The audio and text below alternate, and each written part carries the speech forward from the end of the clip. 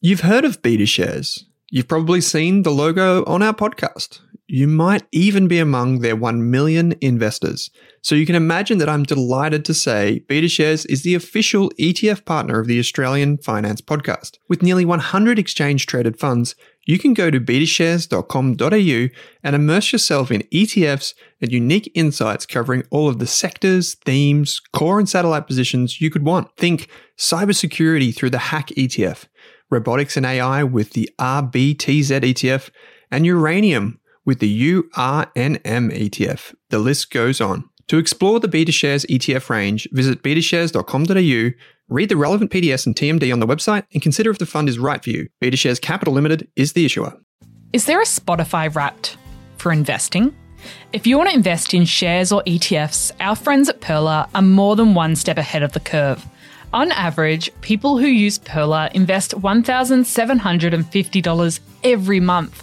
That's what we want to see, proper dollar cost averaging.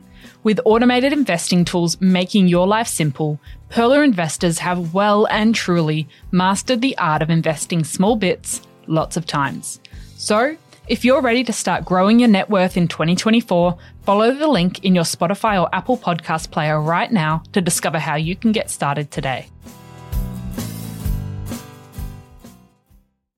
Hey there, here's a quick note. This podcast contains general financial advice only. That means it's not specific to you, your needs, goals, or objectives, so don't act on the information until you've spoken with your financial advisor. You'll find our full disclosure, disclaimer, and link to our financial services guide in the show notes. G'day, Kate Campbell. Welcome to this episode of the Australian Finance Podcast. It is wonderful to be back, Owen, for our very first Q&A for 2022. I was going to say, as I was preparing for today's episode, when was the last time we did a Q&A? We're supposed to be doing these every month, and we haven't done them for ages. When was the last time? Our producer, Monique, and I looked this morning, and it was around mid-November, so it has been a while. Wow. Okay. Yeah. We're well behind. So fortunately, there's the Facebook group. If you are interested, the Rask Australia Facebook group, there are about 3,000 people in there now, right? About 4,000, Owen. 4,000. It's grown since you've been gone with COVID. Yeah. So there are some fantastic answers to questions in there. I know every child thinks their baby is beautiful, but it is probably the best tempered, most respectful finance community I've come across.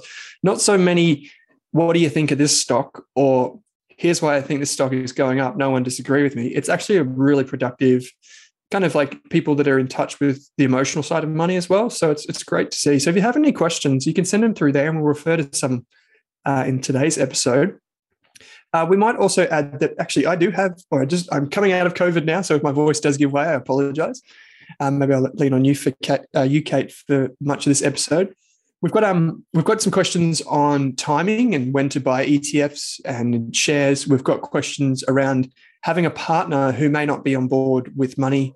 We've got a question around LICs or LICs and buybacks and a heap of kind of like interesting stuff. There's a bit of meat on these questions, which is really good. I had fun going through the podcast inbox because it has been a while and there was a lot of questions, but just trying to find a few different ones that we haven't spoke about recently or at all before. And that's like especially the first one about working out your ideal investment frequency. That really sent me down a whole rabbit hole. So that'll be a fun one to unpack. Yeah, for sure. Just before we get into it, some disclaimers. You reminded me to do two today. Any of the answers to the questions today are strictly limited to general financial advice. What that means is even if we read out a question, we might have anonymized it, we might have changed it. And the reason that we do that is because it cannot be specific to any one individual. It also means that if you are listening to this and we answer a question about super, your situation, your goals, or your needs and objectives could be totally different to the person that asked the question if, the question is indeed exactly the same as it was asked anyway. So what that means is you should always consider how the information relates to your situation before you act on it. So that means getting the advice of a licensed and trusted professional, someone that you can look up in the ASIC financial registers portal. Because at the end of the day, we're not giving personal financial advice. We're giving general financial advice, and anything that we've mentioned like tax or performance, it's important that that you understand the risks of those things as well. We're not tax advisors. We're not giving you specific tax advice, and nor are we guaranteeing the performance of any investment. So I will probably repeat that throughout the show. We'll probably bring up that it is general advice because some of these questions are fantastic, but they've given the people who've written into us or sent questions to us via social media have given us a lot of info. So we're just going to be extra clear about that. Kate, how can someone ask a question? Like, what's the best way to do it? Yeah, so the best way at the moment is actually just via the Facebook community, because then you can get some immediate ideas and responses from other people. And we actually look in the Facebook community every week. And if there are some questions that aren't quite answered or that are really popular and we see everyone saying, hey, Rask team would love you to answer this, I'll be taking questions from there. Otherwise, if you want to ask it semi-anonymously, email us at podcast@rask.com.au. Yep. Cool. Okay. podcast@rask.com.au. Get on it. If you haven't already, send us a question. We do get a lot, but we'll do our best to answer them.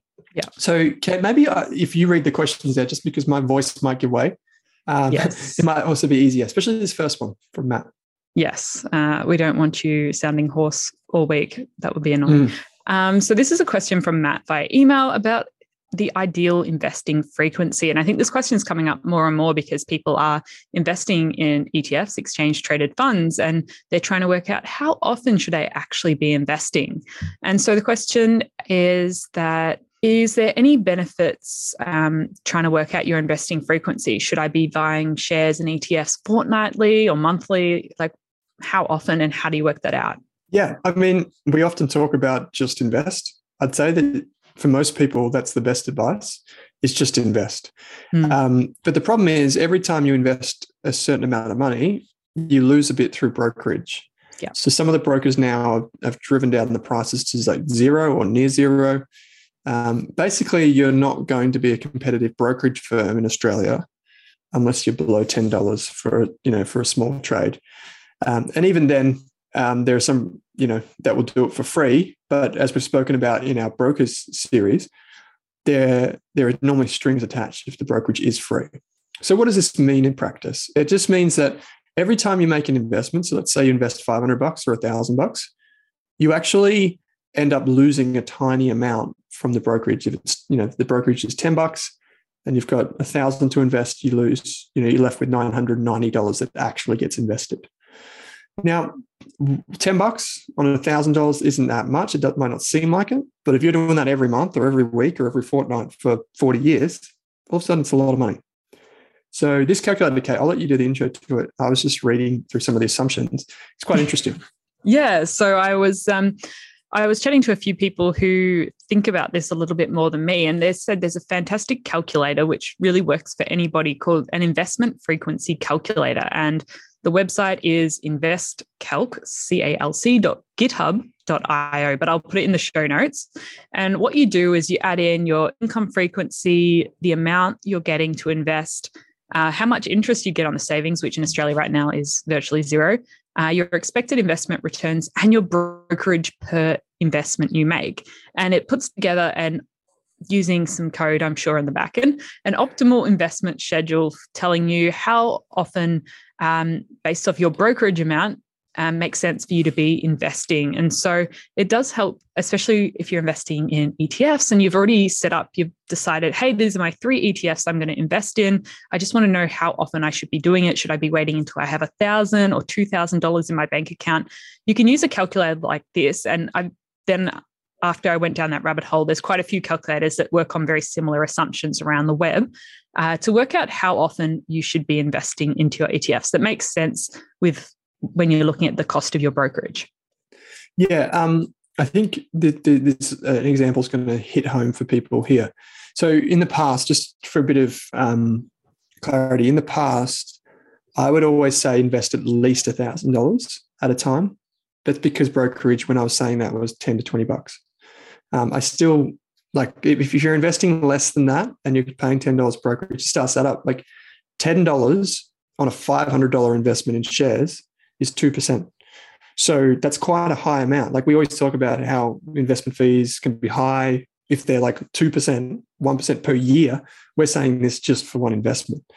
So it's important. It's important to consider, but maybe an example here will help, Kate. All right, Kate. So here we can see Pearler's website, and there is an investment frequency calculator. So here we can see that if we get paid monthly, each pay we save about $1,000.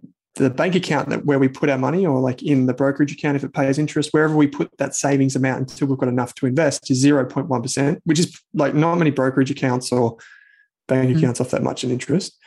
And let's say the investments earn 8% per year, and it costs $10 to make an investment.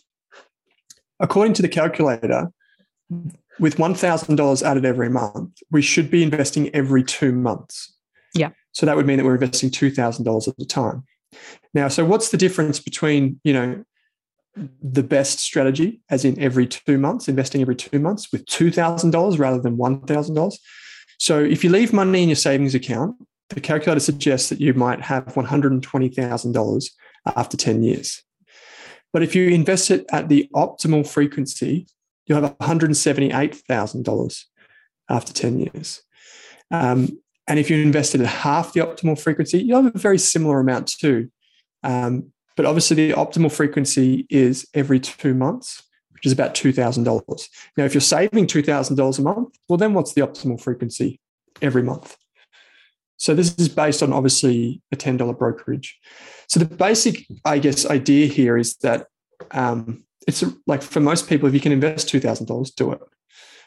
If it's not $2,000 that you can invest, maybe you can do it with $1,000. But let's say, for example, if your broker was charging you $3 and you only had $1,000 to invest every month, then all of a sudden it's still saying invest $1,000 every month. So we'll put a link in the show notes to this. But the basics is it's like a relationship between how much you pay in brokerage and how much money you have to invest. If your broker's charging you $10, maybe it's worth investing $2,000 parcels. But if your broker's charging you $3, maybe you can invest $1,000 parcels. It's just a very simple relationship. There are flaws to this, we should add. It's not just like, Personally, I think, this is it's a very complicated thing to think about. After a while, you'll begin to just be like, okay, you'll have it on autopilot and you'll just go from there. Yeah, and I think this one is a little bit more useful if you are investing in a couple of different ETFs. You've decided your 3 ETF portfolio, because it doesn't make sense if you only have $1,000 each month to sometimes buy 330 in each of these 3 ETFs. And so it might make more sense each month to month 1, you buy $1,000 of ETF number 1, month 2, $1,000 of ETF number 2, and so on. And then you just keep rotating through that. So you keep topping up into each of your ETFs in your portfolio, or you might not exactly have a third in each one. So just depending on what that allocation is. And then some people choose to top up the ETF that has the lowest amount in it. So it really comes back to working out your allocation. I think we've talked in the past about putting that investment plan together. So if you know what you want in each ETF, it might be 60, 20, 20, then just topping up the ETF that's furthest away from that allocation. But again, I think this is a little bit more technical, that people don't start off at this point, but it is, if you're going down the track and you're trying to figure out a long-term strategy to add to building this ETF portfolio, it sometimes can help having a look at these numbers. Yeah, for sure. You may as well use the calculator and put your situation in and see what works for you. What I would say is if you've got $1,000 and you're worried, should I make my first investment or should I wait till 2,000? Just invest. Yeah. That would be for absolute beginners, just invest. Get started, put the money to work, see how your emotions go. You might get it wrong, you might get it right. But just remember that you've got to start. The hardest bit is probably just that first investment that you've got to make. Obviously, and another thing, I think this is something you and I have grown on, Kate, and we've got a question in a minute about having invested for quite a while. But we often talk a lot about fees and keeping fees super low. Obviously, that's really important. However, once you get to a certain level, it's actually okay. And I think there's nothing wrong with charging fees, to be honest. I think in the beginning, I was very fee conscious because I had a smaller balance. But once your balance is 10,000, 20,000, 50, 100,000, the fee that you pay, it's you kind of, I don't know. Is it my talking out of turn here? Have you felt this? I'm not really that worried about it anymore. Yeah, I think it's interesting as you do at the start, that first $1,000 is so critical to you, and the decision you make with that $1,000 feels enormous. But I think as you invest and get comfortable and start building your portfolio over a number of years, the $1,000 decisions start to feel a little bit smaller when you're dealing with the $10,000 or $100,000 decisions. So I think that's like, I do see some of our community sometimes get stuck on deciding between the $5 brokerage versus the $10 brokerage, and they'll spend months agonizing and not actually taking that first step, which I think is the most important thing, to take that first step and to become an investor. And you can change brokerage accounts down the track. It's not a be or an end all. Most of these things you can change. It's more, you've just got to get started. And I think, agreed. Like, I do think fees, if you're actually getting the service you want, are okay, but they do compound over a long period of time. But when you're talking about brokerage, when it's just a once off when you make that purchase, it's not an ongoing fee necessarily. Agreed. So Sarah's asked our next question has come through the Facebook community, summarized as, what if I've invested for the required amount of time? ? Maybe you can flesh this question out a bit, Kate. Yeah, so we talk about investing for a longer period of time, 5 to 10 plus years. So what if, Sarah was just asking, well, what if you have invested already for that 5, 10 plus years time? You've invested for a long period of time and you're ready to do something with it. So you invested for a long-term goal, such as buying a property in 10 years or maybe even retiring. So how do you approach actually getting to the point where you are ready to use the money that you've been investing for such a long time for, especially if the market's a little bit volatile and you're a bit scared? Yeah. So first things first, remember to keep an eye on when your goal is coming up or how far away your goal is. Like, goal tracking is not necessarily just about like, I'm going to get to $1 million and then everything will be fine. Like, when you approach $1 million, this is an example, you'll also have goals around that time. Or if you say, I'm going to get married and I want to in 7 years and I want to start investing now for that. Well, you don't get to, year 6.99 and then decide, okay, time to take all the money out. What you should be trying to do is effectively plan for the withdrawal as well. So just like you effectively plan to put money in, how do you take money out? And so as you get closer to your goal, you should be looking at thinking, okay, let's start to withdraw some money. What is the most effective thing for me, not just now, but in the long term? And so, for example, one of the things in the short term might be, well, maybe I should take some of my lesser performing positions because that will incur less tax for me. And then I won't have as big a tax bill when June 30 rolls around. Or maybe you think, I've held this investment for a long time, therefore I get the capital gains tax discount.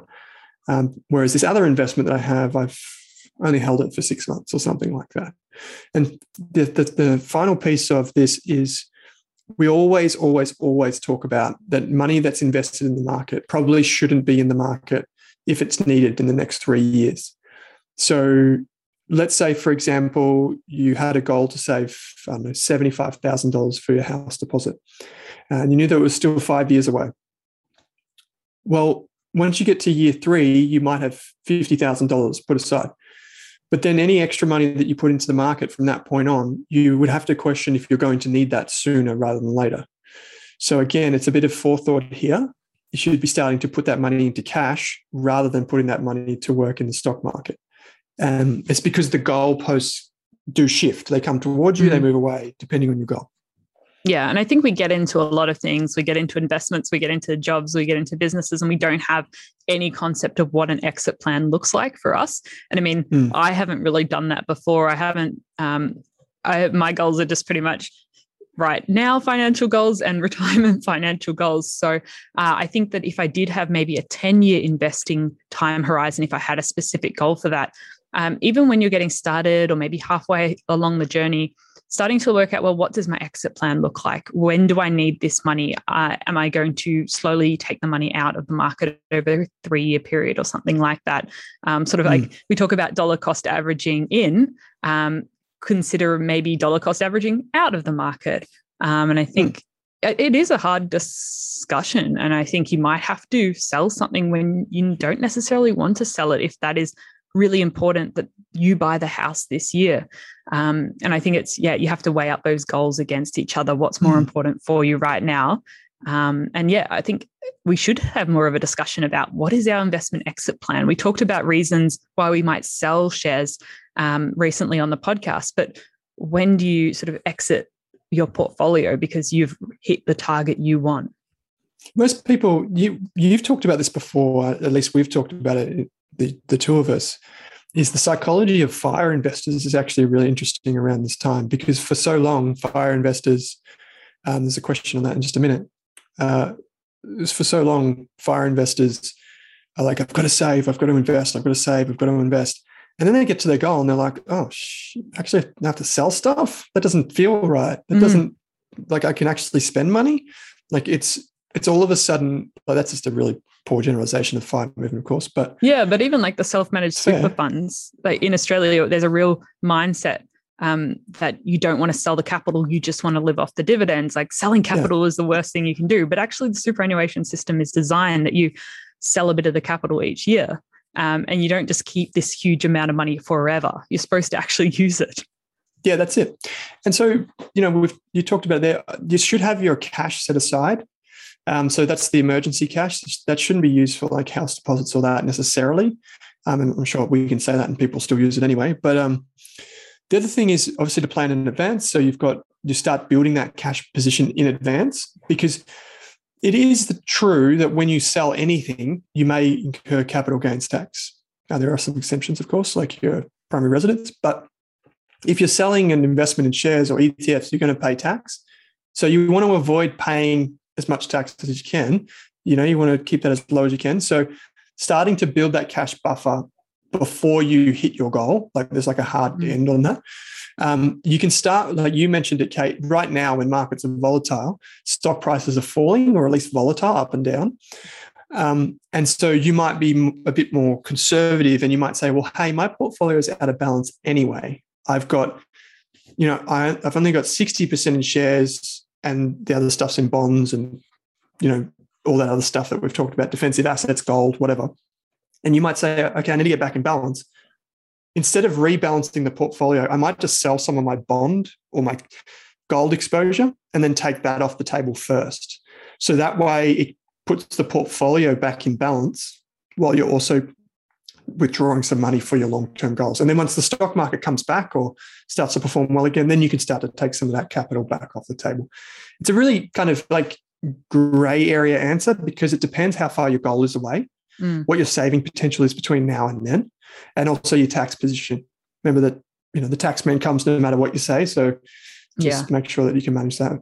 Making sure you put money aside for any capital gains tax before you just jump into the next investment, I think is really important.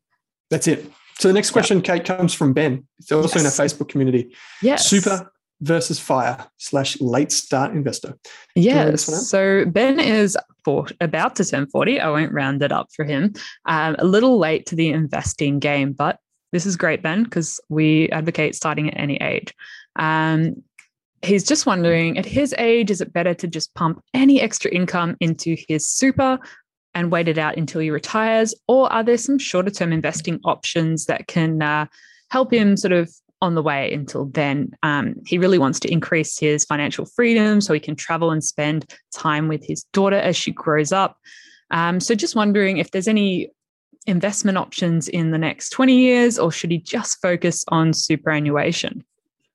Yeah, obviously, I'm just going to reinforce the general advice warning here. This is not just for Ben, for anyone. If we talk about super in particular, and he's given us one of his goals, which is to support his daughter as she grows up. This borders, personal financial advice. So we've just made this a little bit anonymized, this question, but it's still limited to general financial advice. And the reason why I want to bring that warning up here is because, as you know, Kate, once your money goes into super, it typically stays there for a long time. And typically the reason that you'd get it out is retirement or death, in which case it doesn't go to you, it goes to someone else. And so I bring this up because, so let's talk about his two options. One is super. If he puts money into super, he could, out of his own pocket, so he gets paid and then he puts money in, he could probably claim a tax deduction for that. And then inside of superannuation, the returns inside super are taxed at a lower rate than most people's income outside of super, at least if you're working.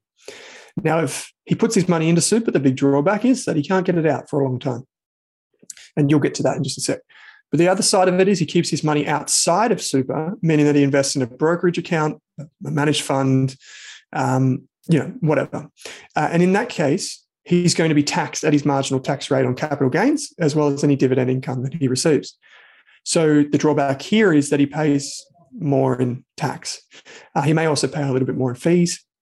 So these are the important considerations. Now, he mentioned his goals here, so I'll bring that up. He mentioned his goal was to provide for his family, and he mentioned that he's 40. So we know a few things about this person. I would just say, just generally speaking, Ben, that it doesn't matter how old you are, you should just start. And it doesn't, I would say at first, maybe don't overthink it. Maybe don't overthink super, outside super. Yes, that's an important consideration. You want to do it right. But if you haven't invested before, maybe just try it out and see if you like investing. Start with a small amount of money. See if you like it. If you don't have the temperament for it, like if you find yourself always worried about things or whatever, maybe super is a good option, or maybe seeing a financial advisor is a better option, even if it costs you money. Leading up into retirement, it's one of the times in your life where I think everyone should get financial advice. I know it sounds kind of backward. Why would you get it at the end of your life when there's less planning involved? Well, it's because you have nest eggs bigger and you can afford it. Unfortunately, financial advice in Australia is so expensive for younger people. Yeah, and I think heading up towards retirement, when you do potentially only have a 20 or 30-year time frame, it is a good idea to talk to a financial advisor, because they'd be able to simulate, that's the word I'm looking for, what that could look like investing inside and outside of super, how long you might want to work for. You might not want to work until you're 60. You might want to retire at 50. So what assets would you need inside and outside of super? And I don't think it has to be all or nothing. I think we can get really stuck with that choice that I just have to invest in super or just invest outside of it. And you might be able to find a really happy medium that takes you to your 60, and then you've got super for after that. And so talking to a financial advisor, especially with this kind of question, would be a really helpful thing to do, to just map out what it might look like, because you might want that flexibility to travel and have that money outside of super for the next 2 decades. But it's also a good time to start focusing more on superannuation and retirement. And 20 years is still a great long-term investing time horizon. So you've got a lot of opportunity to do stuff both inside and outside of super. I might add 2 things here. One is, you touched on it there, Kate. He's 40, and I think you did a calculation to work out his preservation age. That's when he could start to access some of his super at 60. That's still a long time. Yeah. That's still, a financial advisor would sit down and do a risk profile and all that, but that's still a very long time. Most investors can't invest for a year, let alone 20 years, without pulling their investments out. So if you can find a way to do that, it's great. Yeah, I was just going to say that age, if you go onto the Money Smart website, and I'll link it in the show notes, it's just the page, when can you get your super, and your preservation age. If you were born after the 1st of July, 1964, your age you can access your super, or your preservation age is 60. So that's good to keep in mind. Who knows if it will change in the future, but that's what it is at the moment. There are some rules around that too. Just know that the preservation age is when you may be able to access super. The other thing that I was going to mention, Kate, is a really quick, rough, like back of the envelope, not even type of thumb sucking exercise that anyone can do. Is if you go to like the Money Smart compound interest calculator. Now you can run a scenario, right? Let's say you put $1,000 away for your investing, just like we spoke about before. And you can run a scenario. And you can say, what's the difference between putting it inside super or out of super? You can say, okay, let's assume that I'm going to earn a 7% return, right? Well, if your tax rate is, 30%, for example, from that 7%, eventually you're going to have to pay some amount of tax. So you might bring that down. You might say, okay, I'm going to invest outside of super. I could, I don't know, just as a guess, 7% return. I'm going to push that down to a 5% return after tax, and then see what happens to the Money Smart calculator. You'll notice that extra 2% that you've lost has a big impact. right? But if you invest inside super, there's going to be less tax to pay. The super fund's going to pay less tax than you, so your money's going to compound faster. So you might bring that return, instead of saying 7%, you might bring it down to 6%. And you'll see that even though it's only a small return difference, over 20 years, it makes a big difference. And the reason I bring this up is I would think, depending on, we don't know anything about Ben really, other than what is divulged in some of this question. But I would say that what might end up happening is he might want to have some resources available before he retires and not be entirely dependent on superannuation. So what he might decide to do is have, like you said, Kate, basically like fork his income. So half of it goes one way, half of it goes the other way. And what it does is, like, he puts some aside, in a brokerage account or wherever right now, invests. And on the other side, that goes into super. And that amount is for like that bottom drawer, long-term investing. Let's kind of forget about it. Let's let it compound in a low tax environment. Whereas the first one, the one that he does himself, is the one where he also tries to, invest in a similar way for the long term, but he knows that he's got more flexibility with that. Yeah, and I think it comes down to that flexibility piece, and just having options. You can invest in very similar diversified ETFs that, while it's a completely different product to superannuation, you can get that diversified, you can get a balanced portfolio outside of super. So, I mean, I'm a big advocate for flexibility and that it doesn't have to be all or nothing. You can invest in both. And definitely, I think this is a good place to talk to a financial advisor. Absolutely it is. And Ben, I'm sure the Facebook community's got you covered here, but yeah, you can talk to a financial advisor. And if you do want to set up, things particularly around like for education for your child, there might be tax things there. We've talked about education bonds and insurance bonds. For some people, they're okay. For most people, they're probably not that useful. But there are various different types of things that might be beneficial. And that's where a great financial advisor comes in. So, yeah, you can pay for a once-off piece of advice and see how you go. Remember to head to the Independent Financial Advisors website and you'll get plenty of advice there. There are plenty of non-independent, great financial advisors too, by the way. Okay, Kate, so we've got another Facebook community question, and then this one comes from Lyndall. Yes. Lyndall asks about LIC buybacks. Your favourite topic. Yeah, well, I get out of bed, I have we talk about it every day. I think about LICs. Go for it. So Lyndall's invested in a few ETFs and LICs as part of his buy and hold strategy to have a dividend income stream. And one of his LICs has actually announced a buyback this year. But Lyndall doesn't really know what that means or why it happens. So has just written in to ask that question, which is probably good because I don't think most people would have experienced a LIC buyback before. Yeah. So So this is an interesting thing. We were trying to figure out which LIC it was. We're not 100% sure, so we don't know the details. But so what is a LIC? Let's just real quick. We've talked about it before. It's a listed investment company. Think of it like a company that invests for you. We've explained this before. I'm trying to give the concise version. So the difference between a LIC and an ETF is inside an ETF, you get all your shares, right? And you add up all the value of all those shares of all the investors, and that's called the NTA.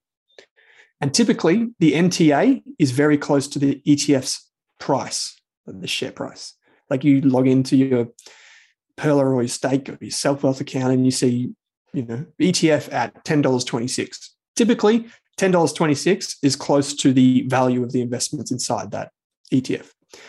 Now, with a LIC, the difference is the value of the things inside can change compared to the value of the share price. So this is what we call a discount or a premium. So a discount is when the share price of the LIC is below the value of what's inside it. And the premium is obviously the opposite. Now, so what happens is say you're a LIC, Kate, I give you my money to invest for me, and you give me shares. With an ETF, you'd give me units, but in this case, it's a LIC, so you're going to give me shares. Now, the only way that I can sell my shares is if another investor buys those shares from me. And so what happens is you keep the $10 or whatever I gave you to invest for the long term. You've got that investment portfolio and you're investing it. It's locked in. And that's what we call a closed-end fund. So meaning that the money is closed in. Whereas with an ETF, when I sell my ETF units, I'm actually redeeming it for cash. And I can redeem it straight from the ETF provider, basically. We've been through that process. But with a LIC, you're actually trading the shares on the market, just like any other stock. And so when going back to this premium or discount, what happens is when the share price is below the value of the things inside of it, that's called a discount. But that's actually not a good thing, because what you're effectively getting is you're saying, okay, my investment in this, let's use Argo as an example. Argo is one of the LICs. Let's say my investment is Argo is actually below the value of Argo. How can that be possible? How can I own a Bosch dishwasher, but then someone else can buy the same Bosch dishwasher, at a different price? It doesn't make sense. So they should come closer together. Now, what the LIC providers can do is they can start buying back shares. So they can take money and they can effectively say, Kate or Owen, I want your shares back and I'm going to buy them back at this price. Would you sell them to me? Sure. And then eventually that pushes the share price up towards the NTA. Now, so we don't know the LIC in question of this, but if this happens, I like to see the value of the shares being below the value of what's inside, so a discount. If they start buying back shares and they're above NTA, it doesn't make sense. No. And I know this is a complicated and technical subject, but just know that, in my opinion, it makes sense to buy back shares when the shares are sufficiently below the NTA. But if they're at the same level, they shouldn't be buying them back. They should be investing. I just thought it'd be interesting to touch on maybe some of the reasons why LICs do end up trading at a discount. Sometimes that can happen just because there's a poor awareness of that product. Not many people know about it, so no one's actually wanting to buy it. Maybe there's some issues with management. They've just done a bad job marketing. There might be some poor performance, but there's a few different reasons. I mean, I've been to one investor meeting for a listed investment company before, and there was actually questions in the audience of people saying, why aren't you doing a buyback? The share's been trading at a discount this LIC's been trading at a discount for quite a significant period of time. And if you've invested in that LIC and you want to sell it at fair value, close to the NTA. You don't want to sell it at a discount. So you want that company to actually do some marketing and get some more awareness of that listed investment company so more people want to buy it. That's it. I'm actually just logged into the Self-Wealth account now, and I'm just looking at Argo, which is one of the big LICs. And I can see that the one Scott Pape mentioned in his book, or was that AFIC? I think he might have mentioned both, but it was one of the, maybe it was someone in our community is definitely going to pick us up on this, Kate. We're in trouble. But I think it might be AFI. So I don't have the book in front of me. No, me neither. So we can see if you go into any brokerage account, it might have of a LIC. You click on the LIC, like this is like the share that you find in your brokerage account. And why don't I just share my screen with those of you who are watching just real quick. So you'll log into your brokerage account, whichever broker you use. They basically all provide this information. And you can see here that the Argo Investments LIC trades under the ticker symbol ARG. You can see the share price is $9.55. And then if there's a ratio in here, and I'll zoom in a bit, you can see that there are two things. There's price to book right here, which says 1.16. And then there's price to tangible book, which says 1.22. They're basically the same figure. So what does this actually show you? This is effectively comparing the price to the value of the assets inside the company. That's basically it. Now, if it's 1 or above, it means it's trading at a premium, meaning that the shares are worth more than what's inside, the book value. And if it's under that, it means that they're trading below, aka a discount. And you can always go to Argo's website to look at what the NTA is for the LIC as well. Yeah, that's it. So if we look at another one like BKI Investment Company, and if we come down here, and I know this sucks for people that are listening, but it's just an example. We can see for BKI, it's about 1.02. So it's basically the share price is matching it. So there's no discount and there's no premium. It's basically the same. So it's only when that number goes below 1 that then you start to ask questions, because you're saying, well, my shares are worth less than the actual company's assets. How does that make sense? And that's where questions are asked. And to your point, Kate, that can happen because the company, investors have lost interest. The company's not communicating properly with its investors. And that tends to happen in the lower down licks, not the real big ones. Let's just put a bow on this. I want to give a real example of this. I was speaking to a fund manager on the Australian Investors podcast, and this was episode 3, I believe, with Tony Hansen. And during the global financial crisis, he realized that he could buy the shares in a listed investment company for 60 cents on the dollar. That classic, buy it for 50 cents on the dollar. He could buy the shares for 60 cents. And then he could see that the investments inside the company were worth $1. Now, all the company would have had to have done is wound itself up. They could have just closed its doors and said, we're giving all your money back. And then what would have happened is Tony would have got $1 of value back for every 60 cents that he purchased. And that's an example of how, the buyback mechanism works, to try and basically say, hey, we know that it's below where it should be. We'll try and return money by buying more shares back. And that's it. It took us a while, but it was kind of like a deep dive into licks and discounts and all that sort of stuff. Kate, what's the next question? Let's get something else going on here. Okay. Our very last question is quite interesting, and it's a little bit different in the fact it's about money and relationships and managing semi-separate finances. So Amy sent this via email, and it was a big question, so I'm going to take a few key parts from it. But essentially, Amy has been getting serious about her finances during the last couple of years during COVID. And she's starting a little bit later on in her journey. And she's listened to the podcast, done some of the courses, so she's ready to go. She wants to really create... Yeah, go Amy. She's done the course. Go Amy. Create some long-term goals. But her husband has zero interest in talking about any long-term financial goals, long-term investing, anything like that, and is really focused on just day-to-day cash flow. There was a bit of background about his father being a successful stockbroker in the 80s and then losing everything in the crash. So there's a bit of history here. So there's some reasons why he might not want to talk about it. But Amy really wants to start building wealth slowly, and she really wants to start now because she's heard us talk again and again about just getting started early and having time on your side. So they've got some savings, no assets, no major debt. And really, she just wants to get started, but he's not really on board. So she's wondering what's the best way to approach it. It's actually a tremendous question because it is huge. Yeah, it touches on so many different aspects. Obviously, the big one is psychology.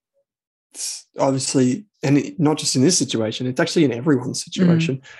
And I guess the personal lived experience with the trauma of investing, as Amy points out, is real. Yeah. If you see your parents, and your father in this case, invest so much and probably be very confident in that field as a profession, and then everything just turns to crap and you lose everything. That's a big thing. So we've obviously got to talk about the psychology and the value systems. How does he treat money? Does he just get super anxiety about any conversation? Unfortunately, it's hard, but maybe the key there is to abdicate his responsibility. So what I mean by that is maybe it's okay for one person in the couple to take the reins and be like, this is what we're going to do. What do you think of this? I'm happy to do it for us. I do see that quite a bit with some couples where one person might be stronger in one area than the other person. So savings and investing, there might be two different skills, or they might be both in one person altogether. I would say there is probably the number one trick around this is maybe to try and motivate him in a different way. So, Barefoot has the date nights, of course, That's a really easy icebreaker. Like, you kind of take him to the pub and then all of a sudden spring finances on him. You might be inclined to try and find something that he's interested in. So rather than talking about investing in shares, because that's what his dad knows is scary, maybe you can say to him, well, what about a property? What about a home for our family? Let's talk about investing in that. And if that's not really appealing, maybe you can talk about, well, hey, why don't we turn it into a game? Why don't here's $500 for you, here's $500 for me. Let's start with that and see what we do. Or there's the Raise app. Just break it in slowly. Maybe trying to make a deal with him in some way. I go, you go type thing. He could get something in return. And you could say, well, if you listen to one episode of Kate and Owen's podcast and pick one that is a little bit, acknowledges the risks of investing and all that sort of stuff. So he feels like he's also validated with his fears. But then we also talk about long-term principles. Maybe you can do that. Maybe you can say, you do this, I do that. And a quid pro quo. The other thing, obviously family dynamics are really important too. So understanding his goals for your family and trying to maybe sit around the table and say, hey, I just want to teach them good money values. I was even going to say, just trying to work out what kind of cash balance would make both of you feel comfortable, because we say like that basic emergency fund of 3 to 6 month expenses. But if you add in costs of kids, if you add in someone who's really anxious about investing to begin with, it might just need to throw out the numbers of what makes sense to keep in a cash balance and actually just find something that works for you. So if that might be 20 or 30,000, don't worry about what that could mean if you had invested that money, but work out what that means to actually help your family start investing. Because I have spoken to a lot of people, and that to get started, they need a much bigger cash balance to make them feel comfortable, or to make their partner feel comfortable, because they just like seeing that money in the bank. I know a lot of people who just like to see they've got that safety net in the bank. And for some couples, it might be a lot bigger than others. Yeah. The psychology of money is very powerful. You might find that it takes a year to get him across the line because you might be starting with, hey, let's build up this cash balance. Just having the conversation about, okay, where do we put the cash? Is it in a savings account with Macquarie? Is it ING? Is it up bank? Let's talk about it. And you might just have to win one thing at a time. Rather than trying to scale Everest, it might be one thing at a time. That I would say is just try to find what motivates him. If he's anything like me, he'll probably be super stubborn. I know a lot of men are like this. We're always super stubborn. We've got the answers. Don't worry about me, love. I've got this. When we don't got this. So those types of people can be pretty hard to break down. It can be pretty challenging. So maybe you can talk to friends about it. Maybe you can talk to family about it and see what they think. See if they can help this person get motivated. I know like some of my friends don't want to talk about finance as much as I'm, like, hey guys, what about these investments? They're not going to talk about it. So I know what it's like. But also at the end of the day, I think the question here, Amy, is you may also have to pull yourself together for the kids, and you maybe have to pull the finances together. So that may mean starting to even dollar cost average a little bit more money into super. It may mean starting with a micro investing app, starting to invest small amounts that way, and occasionally saying, hey, did you see this? Hey, did you see that? Just doing it, just getting shit done really is what it might take. And that's okay. You don't have to let it come between you. I know plenty of couples where one person does take ownership of it. And that's okay too. And then you can work on it on the side. Yeah. And I think if there's maybe one day you'll come across a particular video or a TED talk that explains it in a really good way that you think will interest him, and even just sending that across. I mean, I'm always the person that sends like little videos to friends and family in the hope that maybe one day they'll watch one and want to talk about it. But I don't send it with any strings attached, and I kind of just like let it sit there and maybe spark a conversation when they're ready. So I think just as long as he knows you're there and you can talk about it when the time's right, and maybe you just have to get started and start taking action and then slowly bring each other on board over time. What does Scott say in the Barefoot Investors? Like, ladies have more tools at their disposal than they realize when it comes to motivating men with money. You know, it's it's like the date nights work, right? So you know, it's well, if you haven't read The Barefoot Investor, I'm sure Scott Pape has some good tips on having a money date night for you. Yeah, for sure. Yeah. And these are just little things, right? These are not necessarily like, they're not motivated by money in the first instance. They're motivated by other things. So find out what else he's motivated by. You know, if you get him to sit down and read, you say, hey, you got to read this book. He's going to be like, well, maybe not. But if it's something that's interesting, like you might watch a movie on money, you might just try and build intrigue in some other way that he's not necessarily aware of straight away. So, you know, there's the Theranos series. There is the Big Short. There's a bunch of fun shows that talk about money in new and exciting ways. Maybe don't play into the Wolf of Wall Street with him because it sounds like I'm not sure the Big Short's the right one to watch in this situation. Yeah, but my point is just, you know, just have the conversation, because a lot of people just don't have the conversation.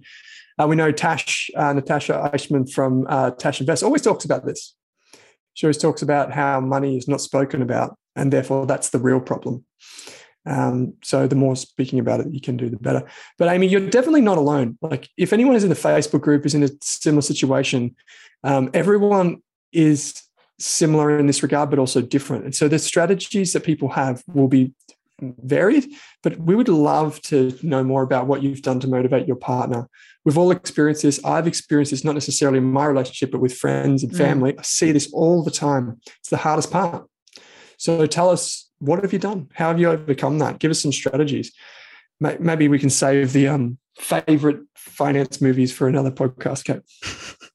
There's a lot of new ones recently, so I think we'll have plenty of material to add. Scams, financial scams are the flavor of the year. Don't show him them either. Do not show him them either. Yes. Let's just focus on the good stuff. Like, give him like a Warren Buffett documentary or a Jack Bogle documentary. The positive aspects of money, where it has really changed someone's life or helped them reach financial goals that they never thought possible before. I think the more and more we speak about it and hear about people that have turn their financial life around, I think those stories are really empowering to help other people get started. And I think that's why we liked sharing some of those listener stories last year, and hopefully we'll be sharing some more this year, just because you can see what money can do for you and you can see the positive impacts. Sure, there have been some really horrible negative impacts, but there can be some amazing stories coming out of it. So focus on those and maybe just have exposure to those different sort of sources. Yeah. Yep. There's some, we rambled and raved in this Q&A session. We have. Okay. But I think we need to practice for our next one. The first one back in 2022 needs a bit of practice. Rusty, but there are some great questions. So just in terms of Amy's long question here about managing finances semi-separately, you can do it separately, you can do it semi-separately. I would, if it was me, I would start investing and then try and feed him little things along the way to get him excited. Linda likes about lick buybacks. They're okay, I think, if it's below the NTA. Ben, in the Facebook community, Kate and I both kind of alluded to that you can just start investing. 40 is not too old. Sarah in the Facebook community said, what if I've invested for the required time? Now what? I want to do my thing. Kate had a financial goal of going to Europe. We didn't talk about in today's show, but we often do in the Q&A. That didn't happen. Sometimes things get in the way of goals, and that's okay. Or sometimes they creep up on you quicker. Just prepare for them. The way you accumulate assets, the same thing for unwinding some of those assets. And finally, Kate brought to the table a great calculator. It's particularly good if you're just starting out. How do you put money in? When do you put money in? And how much should you buy at one go? So there's so much to go on. Kate, I just want to give one thing, one special call out on this episode. I know it's going live shortly after we record this. If you haven't enrolled in a Rask course and you want to, I would strongly encourage you to do that soon, because some of our courses are changing. Some of the courses are going from free to paid. We are rolling out new courses, new free courses, and also new paid courses on the Rask Education website. But I would highly encourage you, if you want to be in our popular courses, to jump on there now, like as in today. because in the next couple of days, they're changing to paid courses. We've got nearly 15,000 students enrolled, Kate, which is just amazing. Unbelievable. It's just totally awesome. And when I announced this via the mailing list last week, you told me that everyone basically went to the education site and put every course in their cart and then checked out of their cart. Yeah. And the simple thing is, if you enroll now and it's free, it's going to stay free for as long as you have the enrollment. So just do it. We're cutting off our nose to spite our face a bit here, because I'm telling you to enroll now before they become paid. Now, that said, we will also be rolling out free courses in the next probably month or two. A lot of great new courses. Kate and I are actually recording this week. Got to get my voice in check. Yes, hopefully Owen's recovered by then, or you might have some really interesting sounding videos your way. Yes. COVID-esque videos and audio from now on. No, so yeah, seriously, head to Rask Education. It's just, you can just Google Rask Education and it will come up. Just add all the courses to your cart and start on them. It costs you nothing, but only for a little bit longer. So cool. Kate, this is always fun. Thanks for doing a Q&A with me. It's great. So thank you. We'll be a bit more rehearsed next time, but thanks everyone for tuning into our first Q&A for the year. Thank you. Thanks for tuning in to this episode of the Australian Finance Podcast, where our mission is to improve the financial futures of all Australians. If you'd like to learn more, create a free account at rask.com.au/account to download free episode workbooks, bonus resources, and take our amazing free personal finance courses. You can also join our online community by following the link in the description. If you enjoyed the show, what we'd love is for you to leave us a snappy review on iTunes. And you can follow us on Twitter and Instagram at Rask Australia. Kate and I are also on both of those channels. Finally, if you have any feedback, suggestions for episodes or guests to come on the show, or you just have a question for us, shoot us an email at podcast@rask.com.au.